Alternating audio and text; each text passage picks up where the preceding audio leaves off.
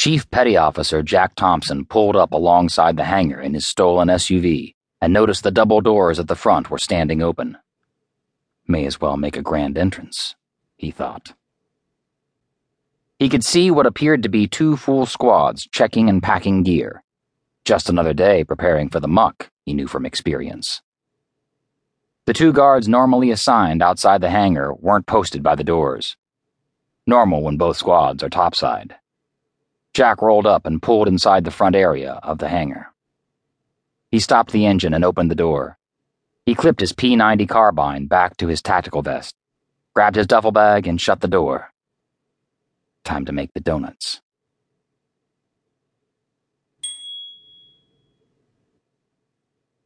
"Who does this clown think he is?" Wallace asked, nudging Spanky, second squad's team leader. They couldn't quite make out the figure in the black SUV at the far end of the hangar, but they both knew he had made a huge mistake rolling up on their turf, like he owned the place. Spanky whistled to Apollo, who was first squad's team leader, an unofficial team captain, and gave a motion to the front doors. Apollo stepped from around the Humvee, and instantly his hackles rose. Somebody was about to get an ass whooping.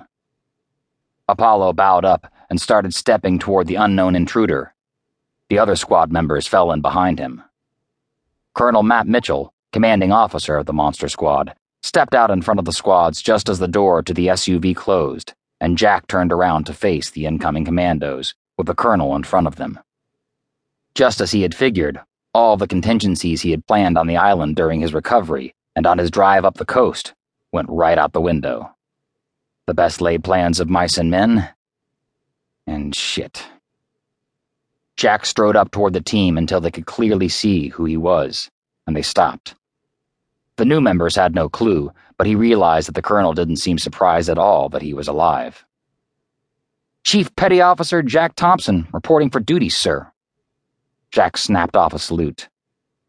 "Who the fuck is this guy?" Lamb asked. Apollo broke into a toothy grin. "Phoenix, you son of a bitch!" and practically ran to bear hug him. Jack grunted as Apollo lifted him from the ground, and the original Monster Squad members surrounded him to welcome him back. Colonel Mitchell held his ground. The new members of the Monster Squad surrounded the colonel. "Who is this guy, sir?" "A dead man," he deadpanned, his face stoic.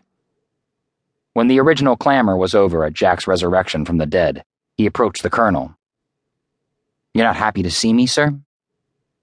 "Thompson, we have to follow protocol. You know that." Neither man smiled.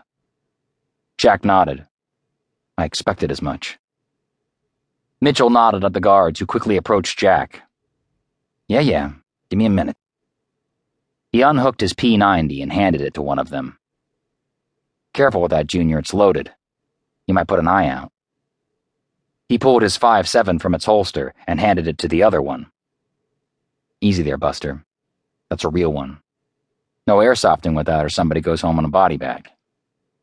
He pulled his magazines from the various pouches and pockets and handed them to his squad mates. "Here, you guys can probably use these." He looked up at Apollo again. "Damn, it's good to see your ugly mug again, you brute," and punched him in the arm. "I can't believe looking at you would be refreshing." "Believe it," Sanchez said with a smirk. Jack finally noticed that a female had infiltrated their ranks. "Yours?" Jack asked, hooking his chin at Apollo. "Damn straight, baby."